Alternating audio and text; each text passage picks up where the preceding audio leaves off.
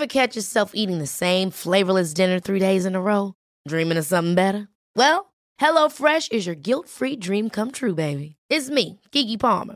Let's wake up those taste buds with hot, juicy pecan-crusted chicken or garlic butter shrimp scampi. Hello Fresh. Stop dreaming of all the delicious possibilities and dig in at HelloFresh.com. Let's get this dinner party started.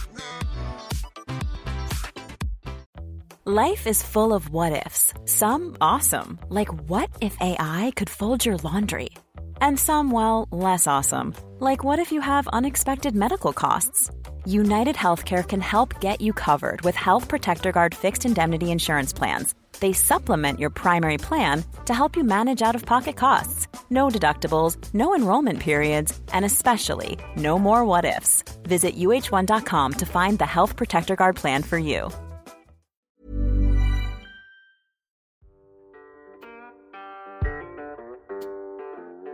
Du kommer nu att få lyssna på Podden om ont.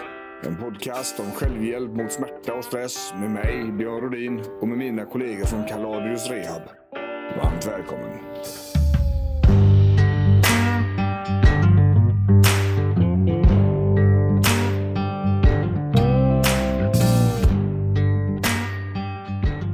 Podden om ont. A.V.S. Johansson. Tillbaka. Ja, yes. Det vet du. En gång till. Det är gött, va? Det är jättegött. Ja, men vi har ett annat avsnitt idag. Ja, som vanligt. Som vanligt, det är alltid ett nytt avsnitt. För det är ju så, imorgon släpper vi ju boken om ont.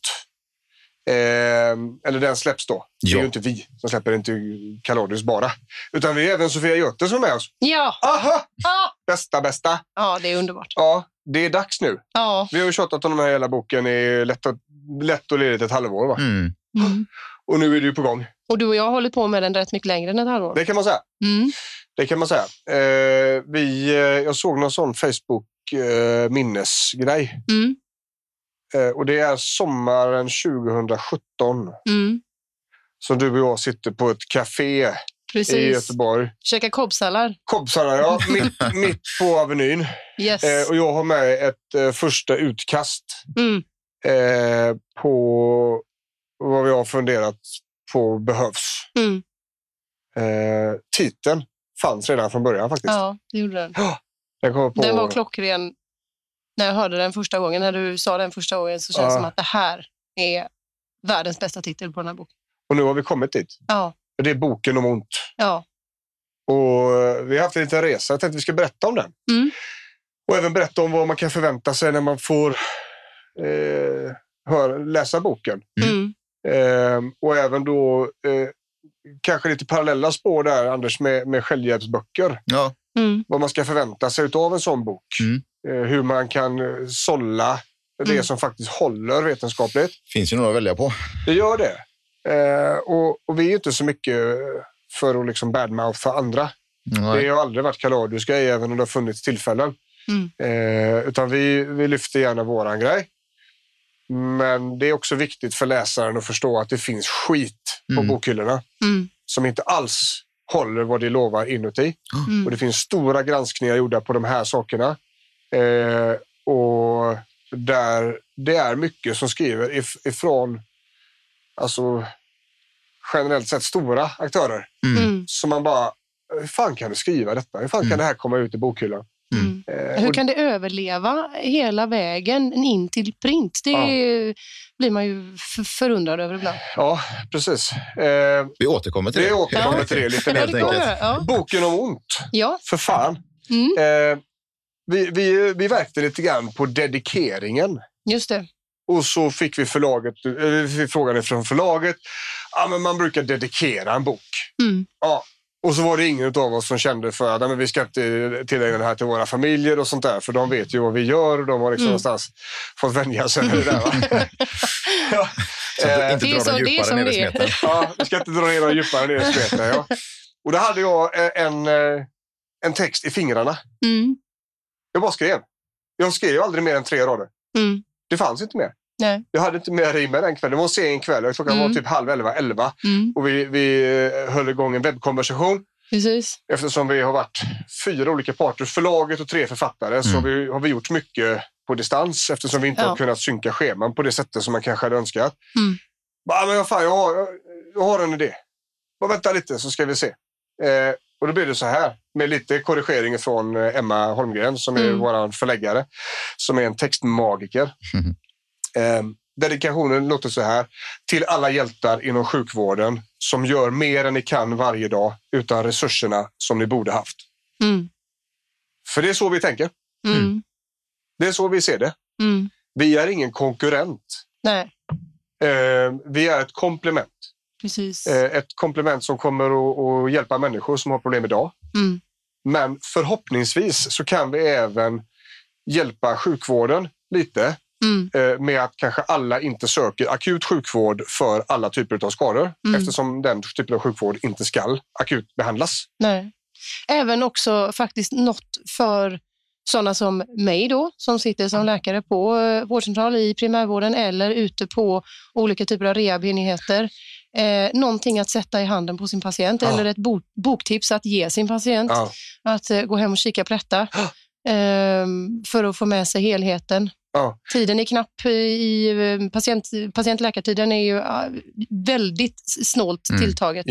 Så att kan man med lite självstudier få med sig så här mycket som man kan få om man läser boken om ont, så är väldigt mycket vunnet även ur den situationen. Och det är ju det här är ju fakta som även vi jobbar med på Kaladius. Vi pratar mycket om att utbilda våra klienter. Vi kallar dem klienter och sjukvården kallar dem för patienter. Vi säger klienter för att ha en tydlig avskiljande gräns ifrån att vi är inte sjukvård som ni känner till det. Utan vi är någonting helt annat. Vi har ju människan i fokus och vi har ju liksom människan bakom smärtbilden eller stressproblematiken. Och jobbar på ett annat sätt. Så är det ju. Och det är därför vi kallar dem för klienter. Och det här är ju kunskap som vi ser till att våra klienter bär med sig när vi är färdiga. Det här är ju liksom ett utbildningsmaterial i princip om smärta och sina egna grejer. Och det är en översiktlig bok. Vi gjorde valet nu att vi ska hjälpa så många vi kan på så komprimerad tid och textyta som möjligt. Och på ett så enkelt sätt som möjligt. Lättillgänglig text, för att det är väldigt svårt när man skriver om vetenskapliga prylar, så är det svårt att hålla det på ett språk som alla kan ta till sig. Och ibland så kommer vi inte undan svåra ord. Nej. Det var en sån brottningsmatch vi hade hela tiden. Ja, men det heter nociceptisk smärta. Just det. Vad fan ska vi kalla det? Nej, vi ska inte kalla det någonting annat. Det ska få heta nociceptisk smärta. Ja, för det ska ju vara korrekt också. Det måste vara korrekt också. Så får man hellre ge en bra förklaring till vad det är. Vilket vi också har försökt att göra då. Va? Precis. Det innebär att vi kan prata samma språk. Och om vi hade fått in klienter hit, eller om du hade fått dina patienter till att prata det här språket. Att men jag tror att det här är nociplastisk smärta. Det känns inte som neuropatisk smärta. Så hade vi haft en helt annan platå att stå på. Där vi kunde föra en diskussion på ett helt annat sätt. Men nu behöver vi börja med att informera det här. För att det här är kunskap som inte finns. Eller så. Tillgängligheten finns inte ens i samhället idag. Kommunikationen blir ju oerhört mycket lättare. Alltså vi pratar ju mycket om att ni läkare, ni pratar så himla konstigt och sådär. Och så är det. Alltså medicinska språket är för en lekman märkligt och krångligt och besvärligt. Men anledningen till att det finns är för att det är så mycket lättare att använda det när man pratar med varandra, för det förkortar resvägen till det man vill säga. Så att det är liksom inte ett snobberi, utan det fyller en ytterst stor funktion. Men det blir ju en krock när man då ska försöka förklara det här på ett sätt så att man kan prata med vem som helst. Ja. Och det har vi ju haft mycket brottningsmatcher med. Ja. Framförallt du och jag. Ja. För att jag pratar ju absolut inte så, eftersom jag är varken en läkare eller fysioterapeut. Men jag vet också hur jag pratar för att väldigt många ska förstå. För det har jag lärt mig via filmerna under alla åren och även föreläsningar och sånt där. Så vi har ju hittat en medelväg. Ja, det har varit både det svåraste och på ett sätt det roligaste. Ja. Att koka ner den här liksom vetenskapliga bulken av massa text, information och kunskap och bolla det mellan oss så mycket som vi ändå har gjort. Vi har ju verkligen bearbetat de här texterna upp och ner, fram och tillbaka och skrivit om och hållit på. Och så har det kommit fram till detta som känns ändå väldigt bra. Ja, jätteroligt. Så att boken är ju så att alla ska förstå den. Och i de avseendena där det inte gick att förenkla mer, så har vi också en bra utförlig förklaring till varför är det så här. Liksom. Ja. Och om det står ett svårt ord så är det för att det behövs. Det finns liksom inga alternativ till det ordet. Nej, det finns inte ett ord som vi inte har vridit och vänt på i den här boken. Nej, och det är skithäftigt alltså. Det är väl Einstein som har sagt förenkla så mycket det går men inte mer. Och det tycker jag är väldigt Ja, det är väldigt sant faktiskt. Precis så. För då är det plötsligt, då börjar man krångla till det istället. Och då har man liksom missat Och på tal om ett Einstein-citat, när vi ändå är inne på den gubben. Han sa en annan grej som jag har med mig väldigt mycket. If you can't explain it simply, you don't know it well enough. Kan du inte förklara det absolut svåraste som finns för någon som inte är inläst på samma grej som du, så kan du inte det tillräckligt bra. Nej. Det ligger mycket i det. Ja, det är det. Och det är någonting jag har fått kämpa med under åren också. Min inlärningskurva är ju relativt brant. Och jag är en doer. Jag är inte en ska vi säga, katederundervisning kille. Utan det handlar om diskussioner, arbete, text enbart när man måste. Men i övrigt så är det diskussioner med folk som vet. If you're not the smartest person in the room, you're in the wrong room. Och det är så jag har jobbat under alla år. Försökt omgett mig med folk som kan mer om företagande än vad jag gör, som kan mer om marknadsföring, som kan mer om träning, som kan mer om rehab än vad jag gör. Och så har jag gjort det till min del. Och alltid haft med mig den ödmjukheten liksom. Så det är komplicerat, och speciellt när man ska koka ner det som vi har gjort då. Och det har ju blivit Boken om ont, och Boken om ont har ju faktiskt 3 olika delar. Vilket vi i recensionerna nu har känner att vi har lyckats med. För det blir en pedagogisk uppdelning. Det blir en enkel struktur. Och vi gjorde bedömningen att del 1 då, den första delen, ska ju handla om smärta och stress. Vad är det för något? Varför känner vi smärta? Vad är långvarig smärta? Vad händer? Vad är det som har hänt när vi blir ömma i huden på ett visst ställe? Och vad är det för olika karaktärer av smärta? Och då har vi det här: nociceptiv smärta, neuropatisk, nociplastisk och psykogen. Det är som de heter rent vetenskapligt. För att det här kopplar vi in vidare sen då, framförallt i ditt masterkapitel som handlar om läkemedel. Man måste ha den här grunden att stå på. Det är för att liksom ha förståelsen egentligen med sig igenom. Allting annat bygger ju på något sätt på att man har en grundläggande förståelse om vad smärta är. Hur uppkommer den? Varför är det inte bara ont utan varför är det olika saker? Och varför måste man också behandla olika typer av smärta på olika sätt? Och vissa behandlingar fungerar på alla. Varför gör det? Och att det ibland, eller ofta ska vi säga, är olika samtidigt. Att det dels finns kanske det vi kallar för nervsmärta är normalt, alltså neuropatiska, men också då att man är stressad och väldigt orolig och därmed också har en psykogen faktor i detta. Inte ovanligt att man även börjar spänna sig och får mycket spänningstillstånd, och då har du plötsligt tillbaka, då har du ett nociceptivt inslag också. Jajamän. Och så vidare. Så det är väldigt sällan egentligen, eller men det är faktiskt ganska sällan som det är en enda renodlad typ.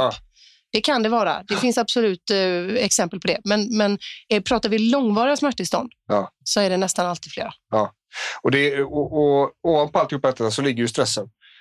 Och stress, det här beredskapssystemet som vi bär på i kroppen, det slår ju på hela kroppen. Och det reglerar också hur vi tolkar smärtan i mångt och mycket. Så det är en ganska stor del om det. Och där går vi ju in lite grann på KBT-resonemang. Och ACT, Acceptance and Commitment Therapy. Lite text runt detta. Som vi jobbar med till vardags. För att ge fakta då varför det beter sig som det gör. Och hur det känns och varför då det blir ett lite olämpligt beteende när man trycker sig över gränserna för att sen krascha för att sen göra om det. Push and crash-cykeln där då, va? Och då känner vi att vi har lagt basen för läsaren. Har man med sig de här 2, då har man det man behöver. Både för sin egen del, för kommunikation med läkare och liknande och sina vårdgivare, men också för att kunna tillgodogöra sig boken på ett jävligt gött sätt. Vidare då. Och även som anhörig, om du som läser inte är den som har ont själv, utan lever tillsammans med en person med smärta, så får du också den grundläggande förståelsen i vad är det vi har att göra med här överhuvudtaget. Precis, vilket då jävligt snyggt leder oss in på nästa del som är människan bakom smärtan. Ja. Och det är ju någonting som vi känner sjukvården desperat hade behövt att titta på. För att det är inte bara en skada, det är inte bara en ond rygg, det är inte bara en huvudvärk. Nej. Det är någon bakom där som behöver synas, som behöver komma fram, som behöver lite ordentliga frågor i ögonhöjd. Som verkligen kan få komma till tals. Fast det sker inte idag då, va? För att mycket, när man har haft ont väldigt länge eller även en kort tid sådär, och har en stress med sig med, så förändrar ju sig vardagen. Och då är mycket inne på det här då. Vad är det som händer egentligen? Hur blir det? Jag har ont, okej. Och jag har jättesvårt med sexualfunktionen samtidigt. Ja, de här två hänger ihop. Ja, så är det. Så att du har svårt med sexlivet för att du har ont. Inte för att du inte är mindre attraherad av din partner. Nej. Det här är saker som vi kommer in på här då. Precis. Det får ju effekter på relationen. Det får effekter på hur man ser på sig själv. Det kan naturligtvis också få effekter för hur ens partner ser på en. För just att man kanske känner att man, men jag tänder inte på dig längre. Eller känner sig inte tänd på. Ja. Alltså det går ju åt båda håll. Och kan ju i värsta fall få förödande konsekvenser. Ja. Och det är när smärtan äter sig in i livet, det är dit vi vill komma. Ja. Vad fan har hänt då? Ja, då har det gått ganska lång tid, va?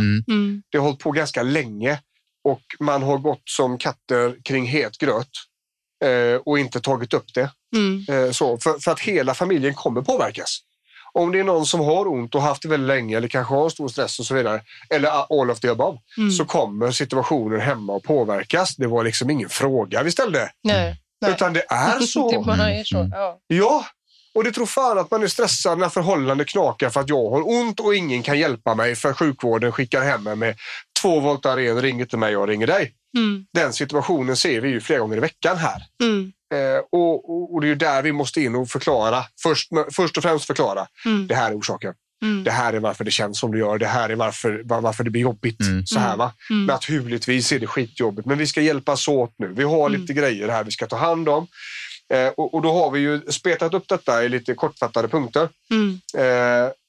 Med handfasta verktyg. Liksom. Vad är det för viktiga punkter som... Och det här är framförallt som vi jobbar med då på Kaladius. Vad är det för punkter vi pratar om när man ska kommunicera med en partner som har ont? Ja. Det vill säga att när jag inte har ont och min fru har ont. Vad ska jag säga? Vad är det okej att fråga om? Jag måste också få komma till tals. Jag som inte har ont måste få en plats. Men det blir ofta inte så, utan livet och vardagen alltså formas ju runt den som har de här särskilda behoven just då. Men vad händer då om de här behoven aldrig minskar? Vad händer om rehabiliteringen går i stå? Och individen som har ont ligger på soffan och väntar på nästa morfindos? Var det bara det skulle vara? Vad var det här alltid var? Nej, det var hur det är.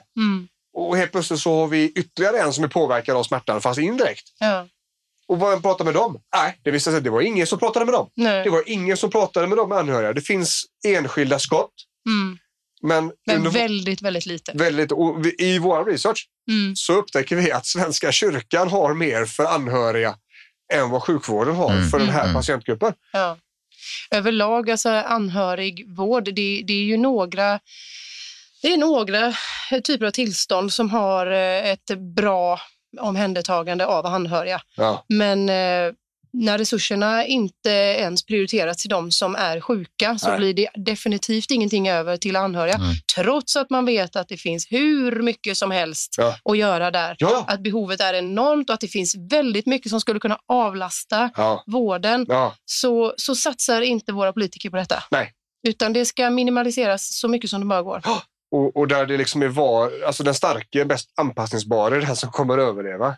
Tyvärr är det ju så i Sverige då. Du måste vara tillräckligt frisk för att orka vara sjuk. Och det är ofta en anhörig som får dra det lasset. Och det är ju fruktansvärt för det konsumerar människor. Och vi hoppas ju på att det ska bli lite lättare med våra små verktyg här för att kunna ta sig framåt. Skapa en diskussion där det är högt i tak, lite klyschigt, men där man faktiskt kan prata om saker som är jobbiga. Fan, nu har vi inte legat här på 2 månader. det börjar bli lite konstigt i mitt huvud här nu. För jag har behov. Liksom. Fast jag vet att du kan inte. Det är inte det att du inte vill, men du kan inte. Jag kanske inte ens vet att du inte kan. Jag kanske inte ens vet att du egentligen kanske vill. Nej. För att vi pratar inte om det heller. Utan det bara blir inte någonting. Precis. Och det är då det börjar bli lurigt. Vi måste få upp diskussionen till köksbordet. Där man kan sitta en kväll med varsin kopp te eller kaffe och bara prata. Och få komma till tals och prata till punkt och alla de här sakerna. Kommunikation är ju det svåraste vi har som människor. Och ändå är det som är absolut viktigast. Men det är också det vi gör minst. Ja. För vi går hellre in och är tysta. Ja, men det är ju obehagligt. Det är obehagligt för många att ha behov. Att erkänna att man har behov. Ja.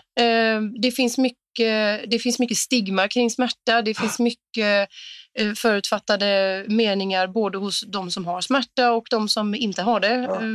Om saknas tillstånd och så vidare. Och det gör att man kanske drar sig för att prata om det. Och det är väldigt lätt att hamna... Det är lätt att hamna i tankebanor med sig själv som blir väldigt osunda över tid. Som inte bara handlar om att man inte pratar med varandra utan att man också... det är ju ett brist på ett bättre uttryck, alltså den här offermentaliteten som kan komma. Det är inte konstigt att det kommer. Och särskilt när det inte finns, när man upplever att det finns ingen hjälp att få.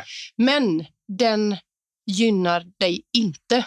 Och att bryta den på egen hand, det är banne inte lätt. Utan där behöver man ha, i den mån man är välsignad med en partner eller nära vänner eller vad det nu än kan vara, så behöver man det stödet och de bollplanken för att hålla sig liksom sane. För vem skulle inte vilja kasta in handduken? Det är mycket, mycket lättare att hamna uppkrupen i en soffa och inte göra någonting, för att allting är ett enormt berg att liksom bestiga varenda gång. Och det är där som man hör ha sin plats. Familjemedlemmar, kompisar, partners. Precis, det handlar inte bara om att acceptera och liksom stå bredvid och ta emot skit när någon mår dåligt. Det är absolut inte så, snarare tvärtom. Man kanske till och med behöver vara den där lite jobbiga personen som pushar på och liksom stöttar för att bryta den typen av beteende som väldigt gärna kommer. Och den kommer utan att man märker. Det är ingenting man väljer. Det är inte svaghet eller något annat, utan det handlar om alltså att man drar sig tillbaka, man isolerar sig och man har ingen beteendeaktivering. Nej, och det är fullständigt mänskligt att göra det. Ja, det är inte konstigt. Men pratar man inte om det, då blir det malignt. Så är det. Och det är ju samma sak om man som förälder har ont. Och barn liksom. Hur pratar man med smärta om kids? Och hur gör man? Det har vi också lite punkter här. Vilket är väldigt intressant, för det har vi inte kommit liksom över någonstans. Nej. Utan det här har vi från våra psykologer som har alltså decennier på BUP. Hur ska du kommunicera med barn? Varför? Du måste skapa begriplighet, men förklara inte hela bilden. För det har de ingen nytta av. För de kan inte sålla vad som är vettigt och verkligen ta till sig. Utan man ska förklara, men också göra det begripligt och förståeligt. Så här, inte bara att mamma har ont nu, utan förklara att mamma har ont i ryggen nu och behöver vila sig på soffan en stund så hon kan vara med sen. Och att våra ansvar som förälder, förutom då att förklara begripligt, ligger i att göra vår rehabilitering så bra det går. Och det är inte att göra minsta möjliga, det vill säga ligga på soffan och vänta på nästa moffedos. Det är inte att göra så gott det går. Va? Oavsett vad du har för att komma faktiskt. Så är det inte så gott det går. Och där är vi lite tuffare då. För så är det. Här är det pang. Det är raka handen här. Alltså det är så här det behöver... Och på samma sätt så kommer barn inte alls må bra utav att nej, men det är ingen fara. Skit i det. Skit i att mamma har ont. Men då förminskar man det. Då förminskar man barns oro. Och barnen känner av det. Barnen blir oroliga. Och får de ingen bra information så kommer det där göra mer skada än nytta. På samma sätt som att när man tänker att men jag säger ingenting för jag vill inte göra dem oroliga. Nej. De känner av att något är fel. Och är det någonting som blir obehagligt så är det när mamma eller pappa mår dåligt och man inte vet varför. Är det mitt fel kanske? Och jag vet inte hur många klienter vi har här som har lärt sig från barndom att bita ihop och hålla käft. Herregud. Och det här kommer ju tillbaka och biter dem i arslet idag. Alltså 20, 30, 40 år senare. Ja, visst. För det är så här man har gjort. Ja, så gör man inte för barnens skull när barnen är barn. Så gör det för när barnen blir vuxna. Om inte annat, för att odla den kulturen. Liksom. Ja, precis. Vilket också kommer då till nästa steg, alltså när vi ska söka vård. Vad är det vi behöver hjälp med? Och vad är det vi inte ska göra? Om vi har en behandling av en skada och den inte är traumatiskt värre, att man har ramlat på ett redan skadat knä och så vidare, då ska man inte söka akutsjukvård. Nej. Utan då ska man söka kontakt med sin behandlande läkare för att det kommer akutsjukvård, akutbehandlar. Och det är kanske inte alls den typen av behandling som du behöver ha just då. Nej. Så då har egentligen gått till fel ställe och fått fel behandling.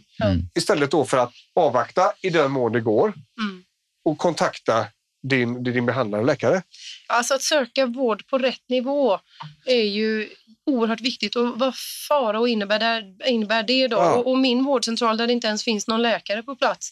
Vad ska jag göra? Och behandlande läkare, vem är det? Ja. Jag har ingen. Nej. Och så vidare.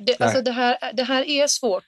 Men det här handlar också om att inte acceptera det då. Utan bor du vid en vårdcentral som är dysfunktionell, det finns ingen personal och så vidare. Och så vidare.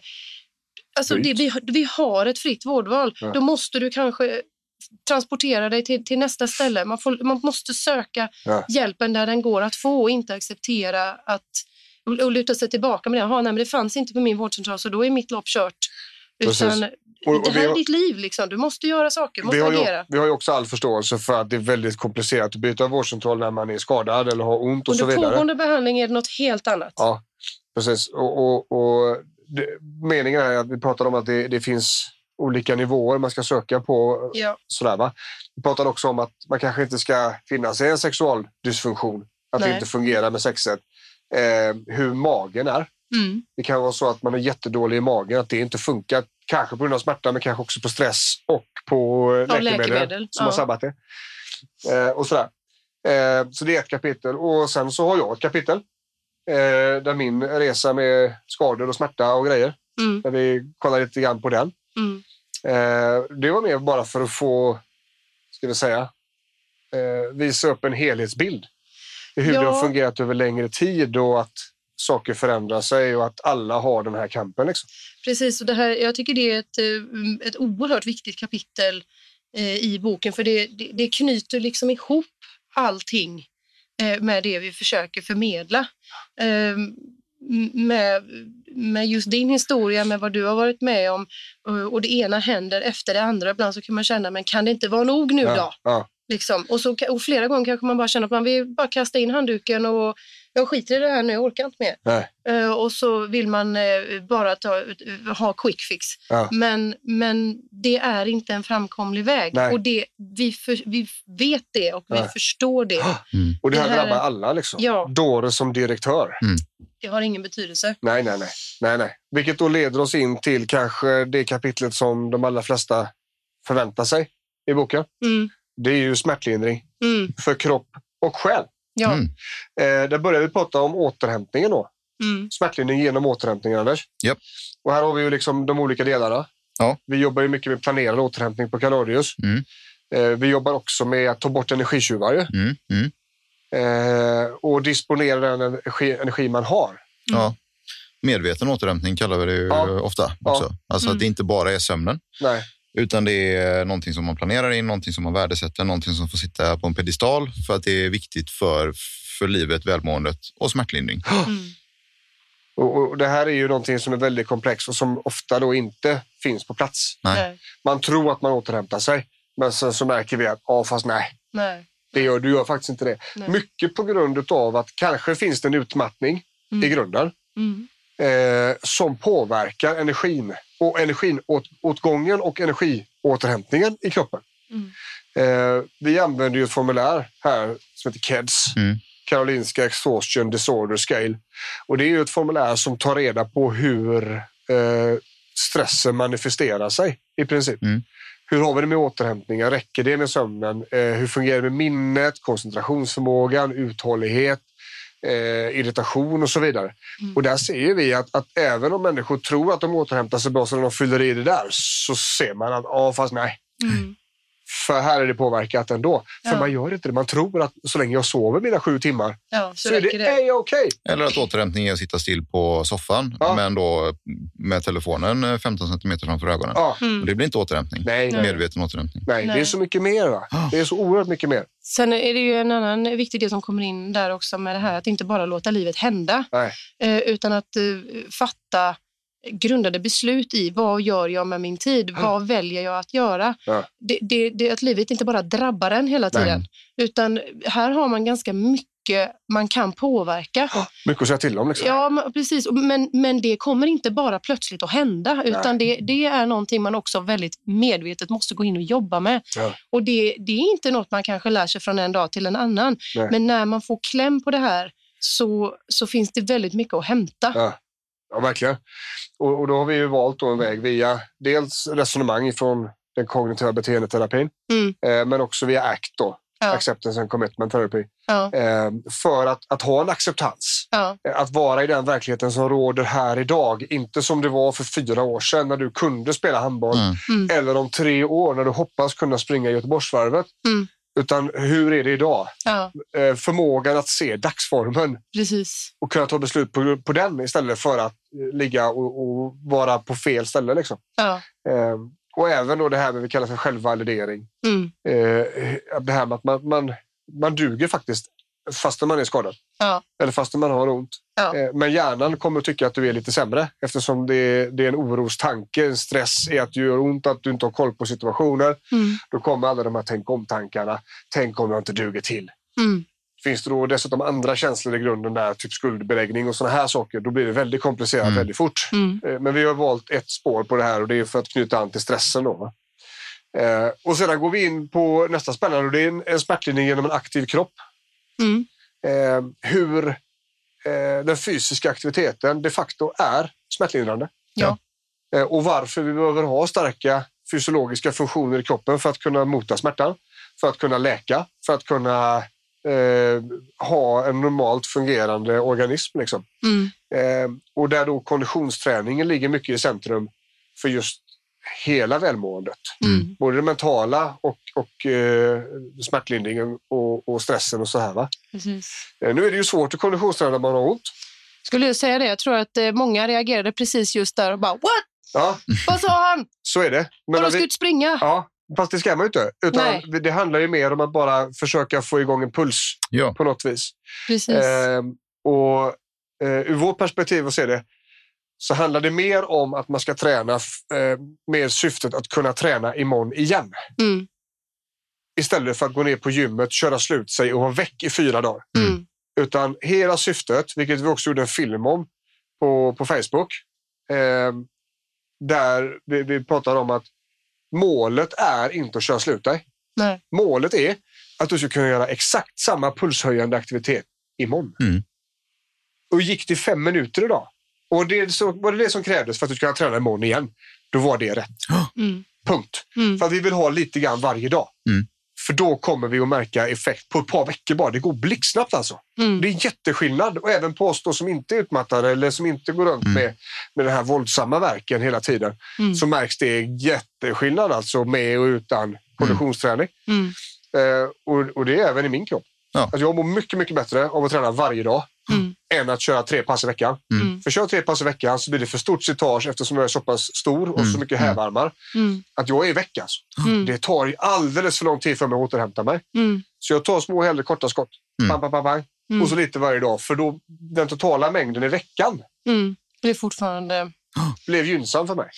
Konditionsträning behöver ju inte vara backintervaller, blodsmak i munnen, mjölksyra och Charlotte Kalla-nivå. Liksom, utan Och här har vi också då ett riktigt handfast verktyg. Det är hur vi trappar upp aktiviteten. En liten stege så här. Hur ökar vi? Om vi hade 5 minuter som var 100%. Okej, hur många minuter blir då nästa ökning? Och då ökar vi med 50%. Det ska vi alltså öka med 2,5 minut nästa gång. Och vad händer då om vi går på bakslag? Ja, då vilar vi och sen så börjar vi hälften under det vi avslutade med. För att komma tillbaka mjukt hela tiden. Så även där har vi väldigt, väldigt handfasta verktyg. Vilket då leder oss vidare på smärtlindringen med läkemedel. Det här är det kapitlet som kanske har gett mig mest när vi har skrivit. Förståelsen för hur ni läkare tänker i behandlingstrappor.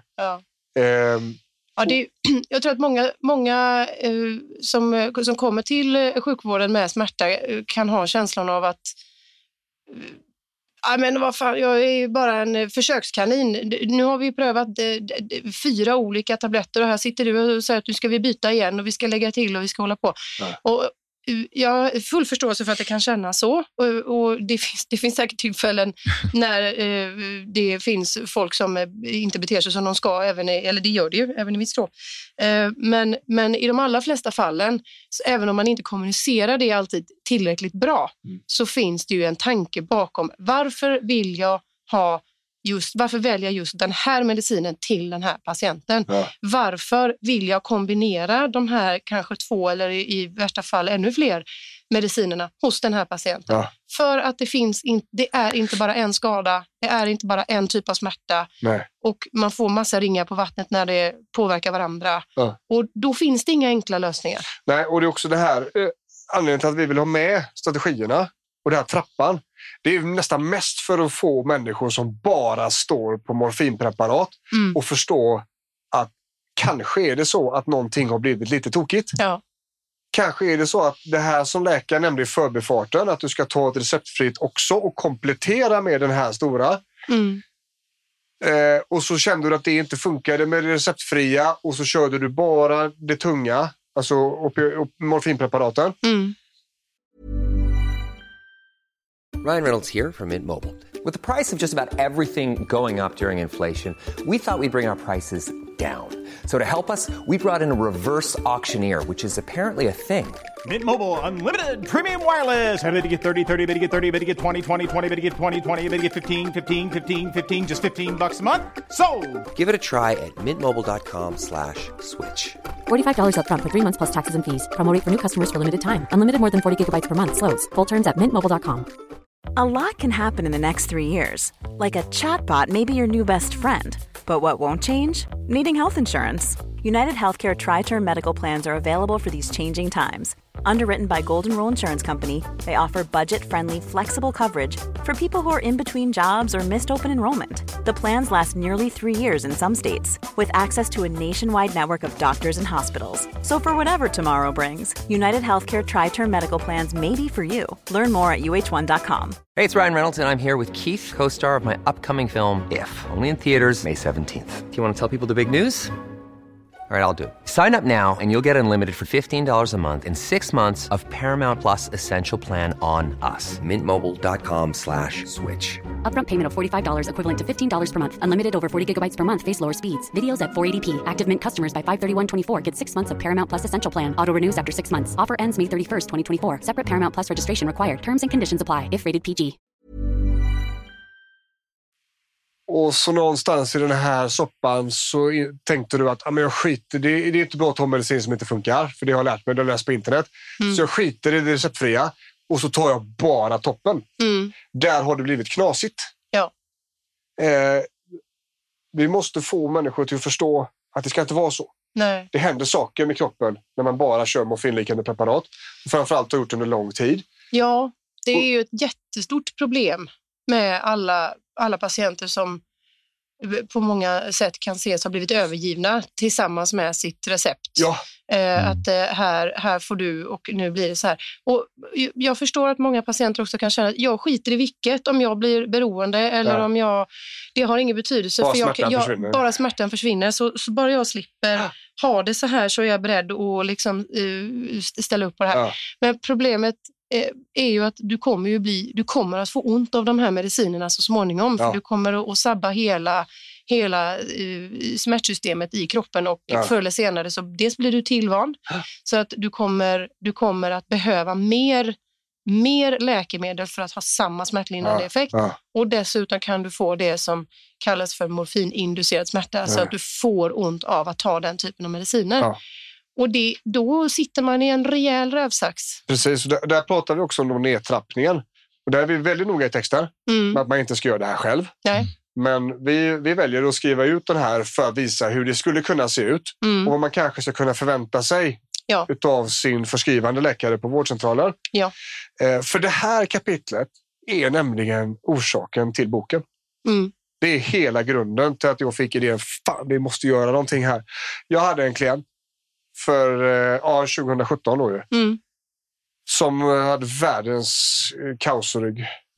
Smärtor så att klockorna stannade. Inopererade elektroder som skulle då hjälpa smärtan till att minskas och så vidare och så vidare. Testat allting och då åt de tyngre morfinpreparaten som finns.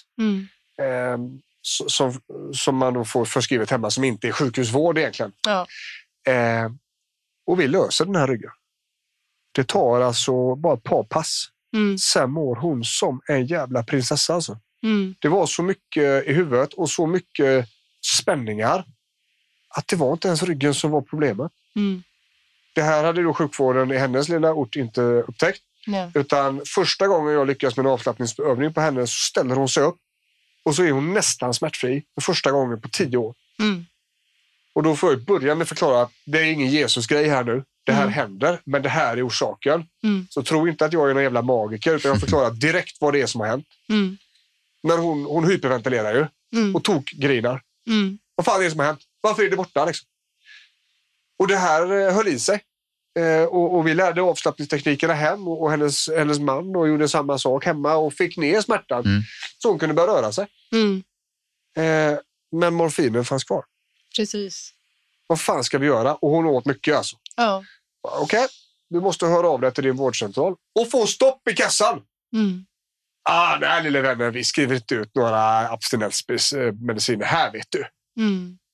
Ja för helvete. Så hon hör ju av sig helt hysterisk. Vad ska jag göra nu? Vad ska jag göra nu? Jag kan inte ta bort det. Hon hade försökt. Men du vet, då får hon ju alltså avtändning som en heroinist va? Alltså det kliar, det gör ont i naglarna, det gör ont i håret. Alltså det är en jättehemsk grej. Och det här ska man inte göra själv. Nej. Så då började jag fundera och hade ett par stycken läkarkompisar redan då. Och alla jag hörde av mig till sa samma sak. Jag är ledsen Björn alltså. Det är ingen som kommer ta henne. Ja men för helvete, alla vill att hon blir bra. Ja, det stämmer. Men så fort någon tar över henne så kommer vi stå med medicinrecept, sjukskrivningar, kontakt med Försäkringskassan och så vidare. Så att det är en väldigt komplex patient att ta över. Det är inte bara att flytta henne. Nej. Och det är hennes förskrivande läkare. Precis, det är ju det som man reagerar på när man hör den här historien. Att någon doktor har ju försett henne med de här recepten under förutsättning att det inte har varit så att man har köpt på ställen där man inte ska. Men i de allra flesta fallen så är det ju inte så utan det finns någon som förskriver.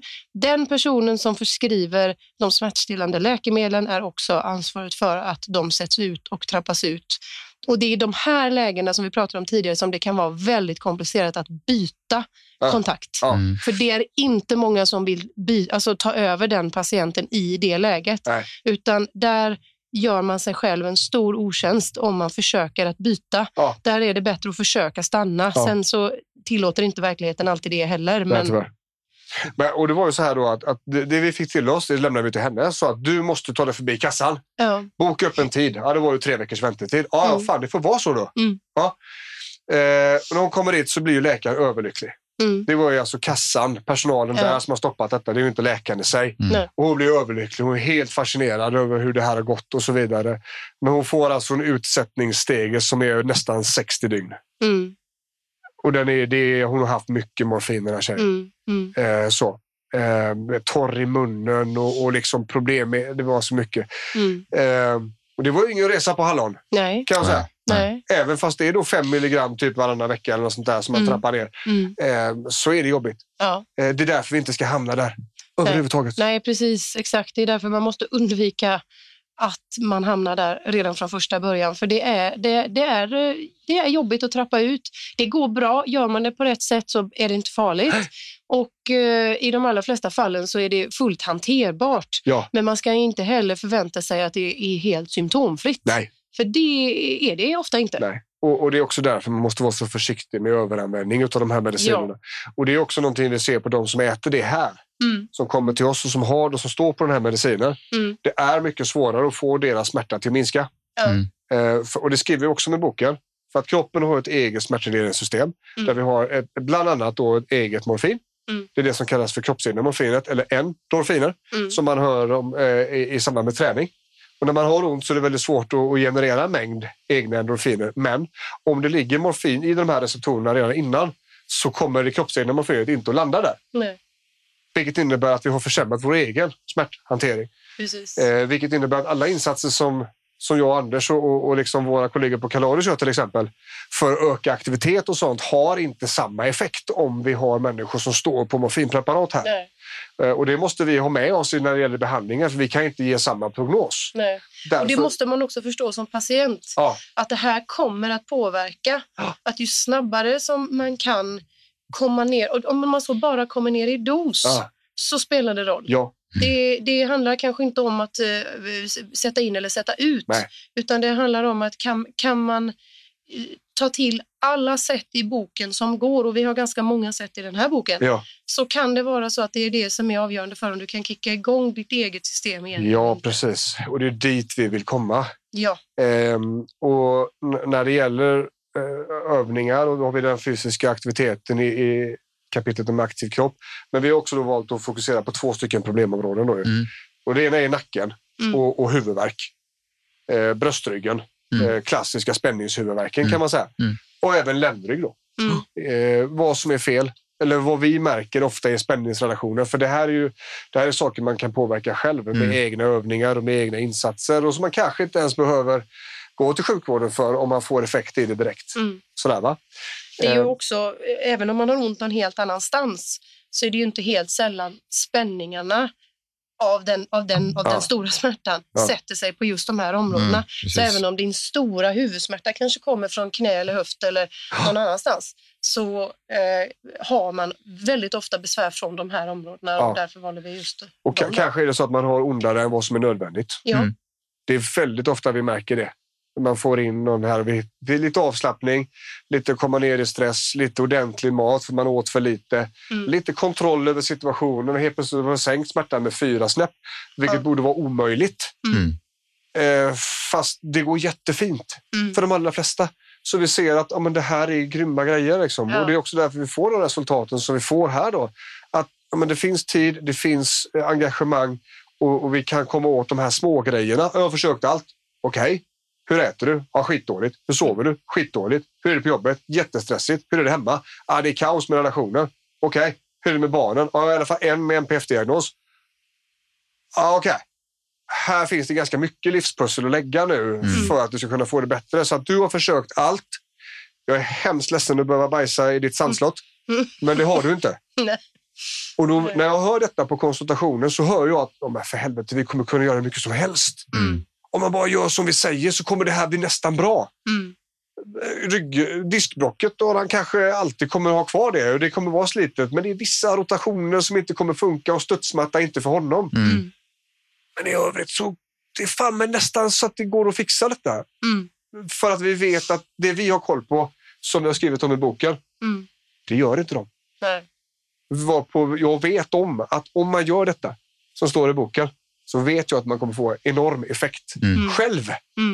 Utan någon annans inverkan. Precis. Och det är det som är så häftigt. Vilket också leder oss in på övningskapitlet då. Här har vi 19 stycken övningar. Olika grejer. Vi har mjukgörande övningar. Vi har med boll och sånt där. Vi har olika kontrollövningar. Vi har olika styrkeövningar. För att ta hand om bröstryggar. Nacke, skuldra. Och för att ta hand om bål, bäcken och höft. Ländryggen. Men även då kroppskontroll. Så. Fast vi kände så här, fan vad mossigt det är att ha massa bilder. Det kändes så skittråkigt. Så vi gjorde inte det. Och det är också ganska svårt att ha bilder som visar en övning på rätt sätt. Alltså det blir en dubbelt så lång bok med bara bilder. Alltså, en bild säger mer än 1000 ord, men en video säger mer än 1000 bilder. Eller hur? Eller, det är ju 1000 bilder. Var just det, med video. Precis. Så vi har filmat det. Ja. Jajamän. Och då har vi kopplat en webbsida till det här. Bokenomont.se. där det kommer finnas en inlogg i boken som man kan gå in och så finns det djupare beskrivningar på övningarna. Och där finns det också en skäggig jävel som visar övningarna. Hur de ska göras, vad de ska ha för funktion och så vidare. Och i övningskapitlet då så finns det även programupplägg.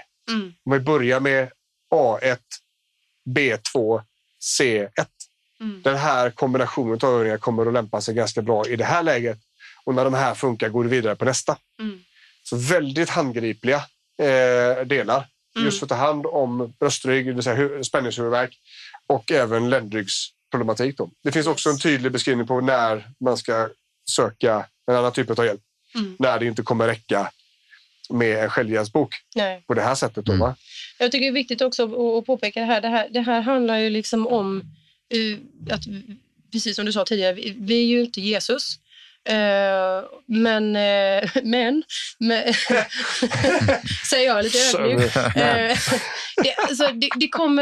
Det är inte så att man läser den här, gör det som står här i och sen så är man helt frisk och behöver aldrig mer fundera igen. Utan kroniska smärttillstånd handlar jättemycket om att plocka ihop en behandling. Det finns ingen enkel lösning. Men gör man allt detta som finns här, då har man plockat bort väldigt mycket av bruset som är runt om, som gör att man som läkare många gånger kan få, det kan vara jättesvårt med diagnos. Om du kommer in med en patient som redan har haft stora problem med kroniska smärtor i kanske 10 år, det kanske började med någonting från början, men det är fullständigt hopplöst. Nästan känns det som, när man börjar att rota och dra i det här och vad är vad och vad hör till vilket.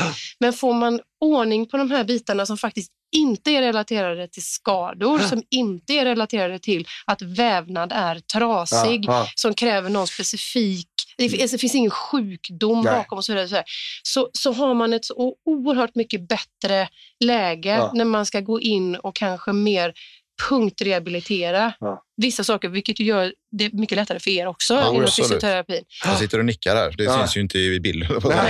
Det hörs inte i radio, Anders, när du nickar, tyvärr. Vad är vi? Avsnitt 52 och jag har fortfarande inte lärt mig. Nej, men så är det ju, helt klart. Så man behöver komma åt de här andra sakerna. Dels för att nå en så hög smärtlindring som möjligt, så hög livskvalitet som möjligt, och ha så bra förutsättningar att kunna ta nästa steg i sin behandling som möjligt.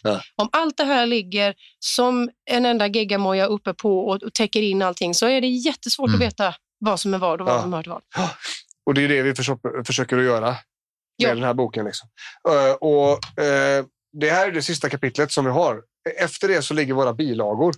För vi har ju ganska mycket saker som vi använder till våran vardag här. Olika mallar, olika former av dokumentationer som vi vet är väldigt viktiga och som vi också hänvisar till i texten. Om vi till exempel tar det här med energi och återhämtning, så har vi ju en aktivitetsregistrering som är helt avgörande för oss på Kaladius. För att man är jävligt dålig egen budbärare. Man har ingen koll på sin egen energi. Man vet inte vart den går och man vet inte hur mycket man får i sig. Så är det. Det är mänskligt. Det är så det är. Men vi behöver veta. Vi behöver veta om vad fan händer. Dyker energin på lunch varje dag? Smärtan ökar, stressen ökar. Ja, men kolla här nu för fan, Johan. Du har ju inte ätit frukost och du har inte ätit sedan igår kväll. Du har ingen energi kvar. Kan vi få upp energin där, så har du en större förmåga att hålla emot smärtan. Du blir mindre sårbar och så vidare och så vidare. För vi kopplar även en matdagbok till den här då. Hur har jag ätit, när jag har ätit och hur mycket har jag ätit. Och det här är en av alla grejerna som finns då. Här finns då även kroppsskanningen som vi använder väldigt mycket i en smärtlindrande syfte. Känna igenom kroppen del för del, tala om för den, slappna av. Vi får en väldigt starkt avslappnande effekt där. Vi får också en koppling mellan del på kroppen och hjärnan, vilket ofta är eftersatt om man har haft ont. Man är ganska långt ifrån sin egen kropp. Fysioterapin har ju en helt egen gren på det här som heter basal kroppskännedom, som är väldigt effektiv för väldigt många. Vi gör ju den på det här sättet. Känna igenom kroppen, och i och med då att vi kommer att få en starkt avslappnande effekt kommer vi också kunna få en kontakt med området, vilket kan gynna oss då i rörelser och i allt det här. Så där är det. Och så naturligtvis avslutar vi med en referenslista då, med en del av källorna som vi har på detta. Och det här är ju boken om ont då. Och den släpper vi imorgon. 21 augusti och där började. So it begins. Häftigt. Mycket udda känsla. Faktiskt. Ja, det är konstigt. Ja. Det blir fantastiskt roligt att få ut det här som vi har jobbat så länge med och så hårt med och se vad det kan ha för effekt för folk hemma i stugan. Liksom. Ja. Det ska bli helt fantastiskt att höra reaktionerna. Man köper ju den, det går ju att förboka redan idag. Men webbhandeln är en bra grej att börja på. Kommer ut i vanliga handeln också vad det lider. Men bokus.com och adlibris.com är 2 bra ställen. Ja. Och vi hoppas att så många som möjligt av er som lyssnar här fiskar upp det. Och som vi har sagt förut, vi är jättesugna på feedback. Ja, absolut. Hashtagga boken om ont på Instagram så kan vi se. All typ av feedback. Absolut. För att det här är en första version. Ja. Och det kan hända att vi får släppa en reviderad om några år. Där vi lägger till, som vi sa då. Vi har lärt oss nya saker och hört nya saker och så vidare. Den är ju till för er som lyssnar. Så det är ju precis, vad ni tycker som det kan ju vara så att vi märker via er att det här saknas. Vi behöver ha med ett kapitel om någonting som vi inte har med. Det vill vi veta. Så det är jättespännande. Alltså bokus.com, adlibris.com. Den kommer att kosta 199 kronor. Ja. Vi tänkte att ett lågt pris också gynnar tillgängligheten. Att så många som möjligt kan få tag i den. För vi kan nog göra väldigt stora insatser, för det är extremt många i svenska samhället som har ont idag. Ja. Kopplat då till stressen dessutom. Precis. Så att där är den, boken om ont. Känn på läget. Grymt. Vi kommer ju prata mer om den framöver. Det kommer väl ske. Ja, det kommer ske. Ja. Så ifrån Sävedalen säger Björn. Och Anders. Göte. Och Göte säger vi hej. Hej.